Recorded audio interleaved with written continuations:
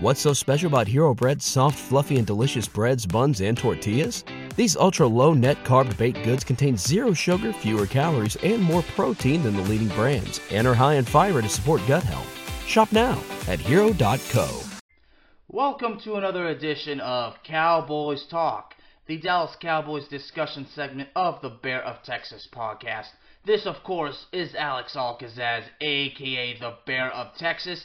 And ladies and gentlemen, no joke, I absolutely adored what I saw last night in Dallas's big win over Philadelphia.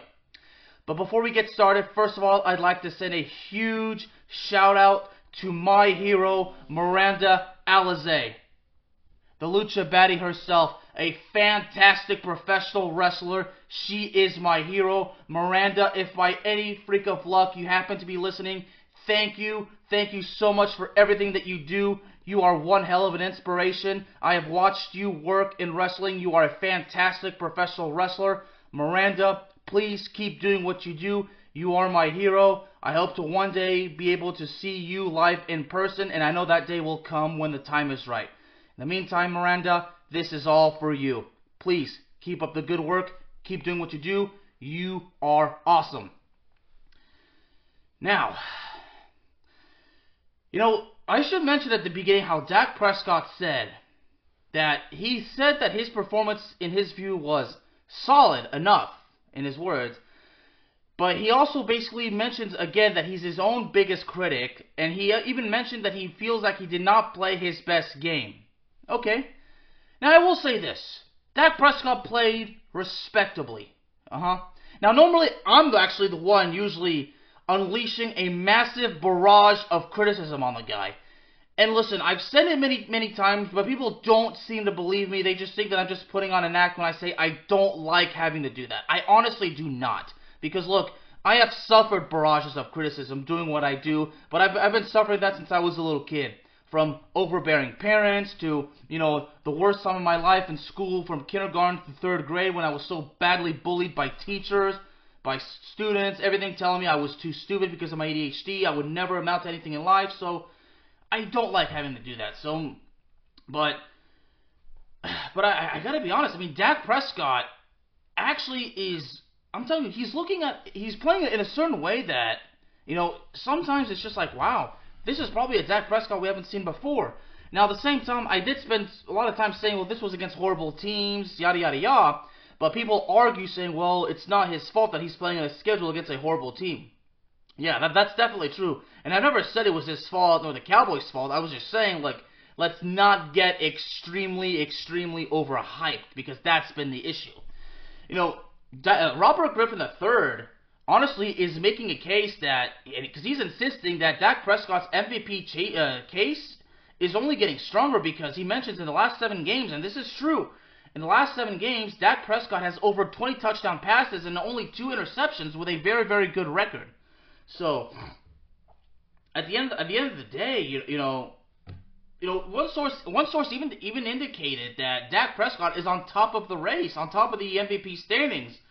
Listen, if Dak Prescott does in fact win the MVP, I cannot take that away from him. I cannot, and I will not try to do anything. I can basically sit there and say, okay, well, cool, he's the MVP because he got all those stats against the bad teams. Look, well, in some case that's the argument, but look, at some point you just got to basically say, look, he earned the award, give him the praise. He's worked hard for it, but right now, honestly, the biggest thing I want is for the Cowboys to at least make the NFC Championship, okay? If the Cowboys actually do make the NFC Championship, even if they were to come short but play one hell of a game, then, and if Dak Prescott did his best out there, but unfortunately it was not enough, then at the same time, you can't take anything away from him. I mean, the same will go for Stephen A. Smith. Stephen A. Smith will probably just sit there, send a video of him with his cowboy hat on, his cigar, laughing his ass off, but, even at that point, if the Cowboys were to make it as far as the NFC Championship, play a hell of a game, even if they were to come short, but if they play a hell of a game, honestly, praise is the only thing that's gonna be basically relevant at that point, and I'll be there to do it. But we'll have to wait and see it when that happens. So in other words, I'll believe it when I see it. So watching the game yesterday, one of my friends and most loyal listeners, Dre, who's the founder and owner of the Sportsway with Dre Day podcast. Once again, that's the Sportsway with Dre Day podcast, hosted by my friend Mr. Dre, which I strongly suggest you subscribe to. Once again, it's the Sportsway with Dre Day podcast. He honestly believes that the Cowboys had fully exposed the Eagles. Now, going into this game, the Eagles have in fact been struggling, primarily on defense. Jalen Hurts had some of those moments where you're kind of looking at it and says, wow, that's not the Jalen Hurts that we know. Now, understandably, they lost both coordinators, after the Super Bowl, but still, the Eagles still looked as strong as ever. I'm telling you, the Eagles defense, the one highlight of their game last night is the strip sack on Dak Prescott that was returned to the house for a touchdown. But other than that, I'm telling you, Dak Prescott somehow, some way, was basically figuring out the Eagles defense and basically at times was doing it with ease. Now, it's embarrassing the fact that this was another high penalized game, and that the Cowboys and Eagles were basically being granted favors off of penalties, which is honestly an embarrassment. I always say it, if you have an advantage because of penalties, that's honestly embarrassing for both. I mean, it's frustrating, it's embarrassing in a frustrating way for one team, but it should be the same way for the other because it's not going to make you look strong. If you're basically driving down the field because of penalties, whether they're true, whether they're right or wrong, the bottom line is you should never have to rely on penalties to give you the edge. You should go out there on the gridiron and prove that you are good as you say you are. So at the same time, and for Dak Prescott to say like he called it solid, but obviously not his best game. I'm not gonna say this. It certainly was not his best game, but it definitely was not his worst. I would probably say that this game was, well, some would say it was average, but again, I'm gonna go with Dak Prescott's words on this one. I'm gonna go basically, it was in fact a solid one. So really, at this point, you're kind of basically looking at it, to where because again, we're still wondering, can Dak Prescott do this against the higher competition? But let's keep in mind, the Cowboys beat one of the best teams in the league. Now, even though technically they're not, some people say they're not anymore because of the defense and the offensive issues.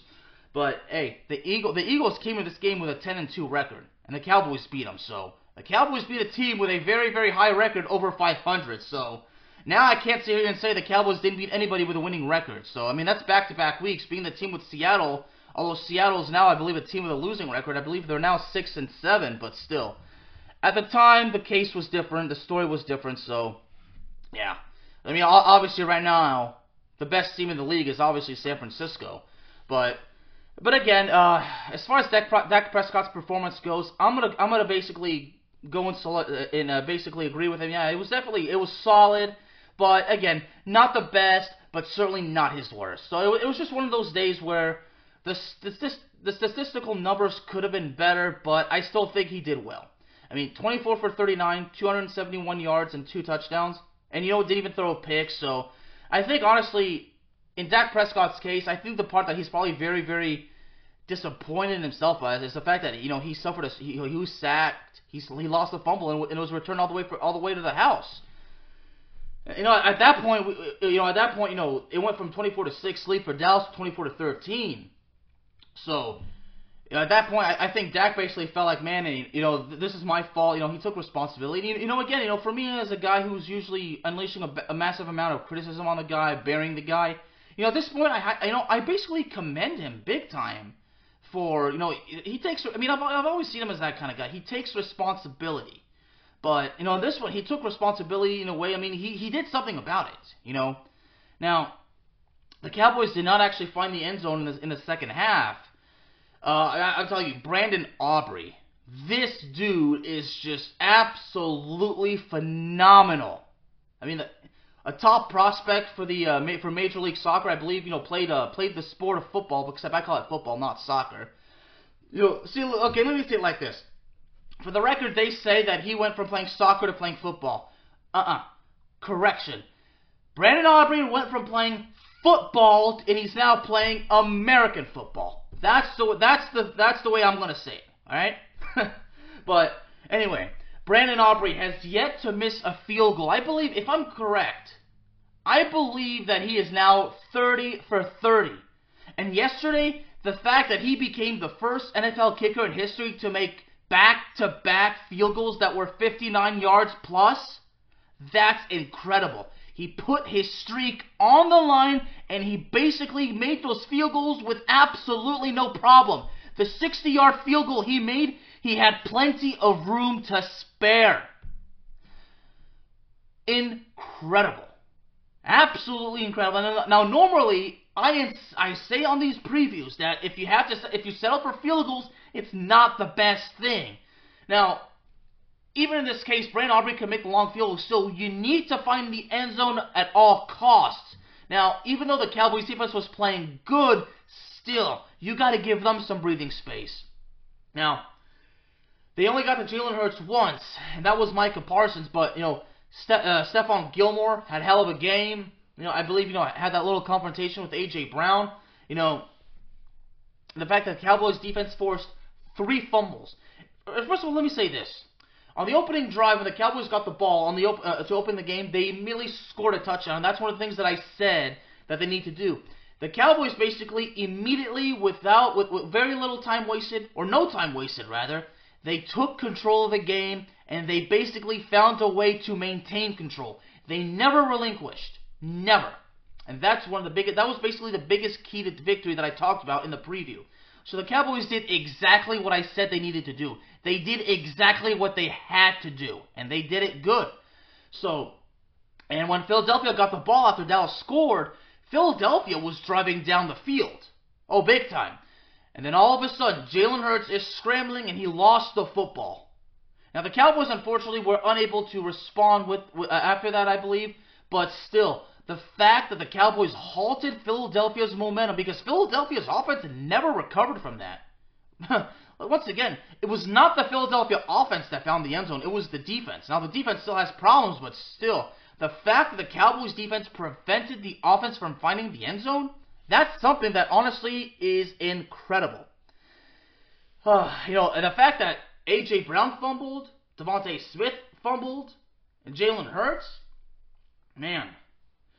And like I said, I believe it was A.J. Brown that had that confrontation with Stephon Gilmore. I believe that A.J. Brown, if I'm correct, man, what he said about Gilmore, I mean, I'm still trying to basically see it like that, but exactly what he said, because some Cowboy fans said that, okay, that A.J. Brown basically referred as Stephon Gilmore as old, so...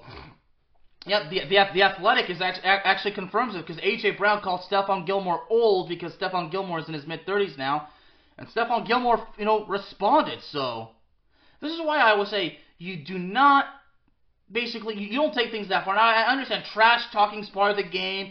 It's Dallas versus Philadelphia. It's a rivalry that's been alive for God knows how long, but still, I always say, like, if you trash talk, you may as well just jinx yourself. Okay, so, man, I think Sports Illustrated now has a story that says, it says, I wanted A.J. Brown, old Stephon Gilmore extinguishes, so, I mean, yeah, so, now there still could be a rematch in the playoffs between these two, so neither side should trash talk, so, this Cowboys team just, again, from Brandon Aubrey, the defense, and Micah Parsons, getting to the quarterback, it's just so incredible. Now, it was sad to see no interceptions made, but that's okay. So at this point, really, there's just nothing to take away from this team. Now, as far as the Eagles go, Jalen Hurts, 18 for 27 and didn't even get 200 yards. I would say the best play on the Eagles, I'll never forget that fake punt, how the punter just threw the ball like it was nothing, and then basically it was a 28-yard gain. That fake punt alert, I mean, I was like, man, because honestly, because when you have the Cowboys go for it on fourth down, the Eagles always have to find a way to respond, like whether it's by a fake or a fake play or, whatever. So, honestly, at the end of the day, that fake punt, while it worked, at the end, it didn't end up doing Philadelphia any favors now, did it? I mean, yeah, they got the 28-yard gain, but it did not do them any favors. So, man. I find this interesting. Check this out. The fact that Philadelphia averaged more yards per play than Dallas, averaged 6 yards per play, while Dallas averaged 5 yards per play, I find that pretty interesting. So Dallas had 394 yards of total offense, while Philadelphia had 324. And Dallas, holding Philadelphia to a 4 for 9 on third down efficiency, man. And the fact that Prescott was sacked 3 times, and the Dallas offense was able to keep it alive. It's clear because everything Philadelphia had, everything Philadelphia tried, it didn't work. In a little bit of a Star Trek vibe right here, as the Borg would say, resistance is futile. So basically, the Cowboys basically said to the Eagles, "You will be assimilated. Resistance is futile." I think the Borg has probably said that numerous times. I'm not a Star Trek nerd, y'all. I'm a Star Wars nerd. There is actually a massive difference. Now, don't get me wrong. I like Star Trek. I used to watch episodes, from the old school with Leonard Nimoy and William Shatner. Great stuff. But anyway, so basically, anything that the Eagles tried means a few times they got a little something, but overall they got nothing out of it. So you briefly get a little bit of something, but in the long run, you get nothing out of it. Except, of course, that strip sack and fumble return and whatnot. But other than that, the Eagles' defense, at that point, they were just horrible at some point.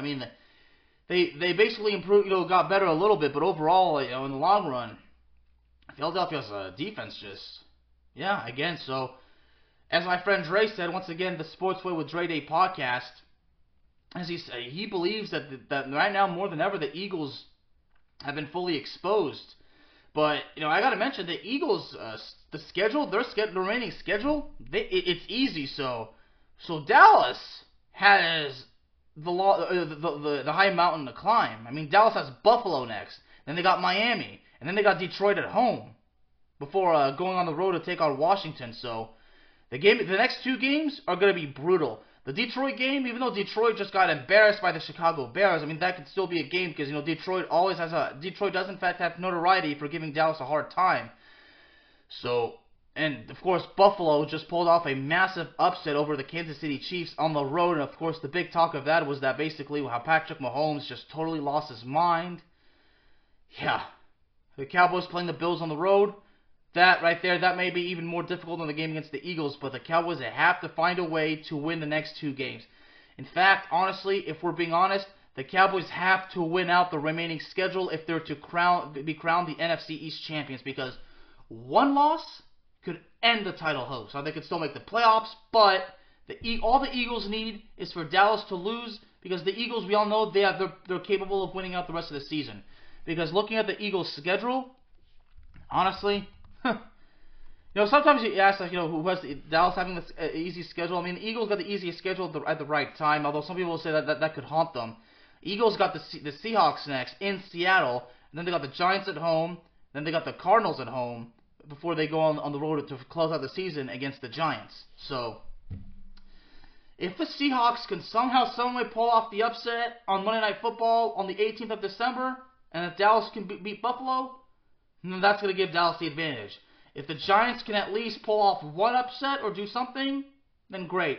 Cardinals obviously are not going to be able to beat the Eagles, but it'll certainly be interesting to see Kyler Murray versus Jalen Hurts. But, yeah, the bottom line is, the Eagles, the fact that they've been blown out by both San Francisco and Dallas in the last 2 weeks, the Eagles are unhappy, and they basically want to make sure that the NFC East stays in Philadelphia, because right now it's at risk of going to Dallas.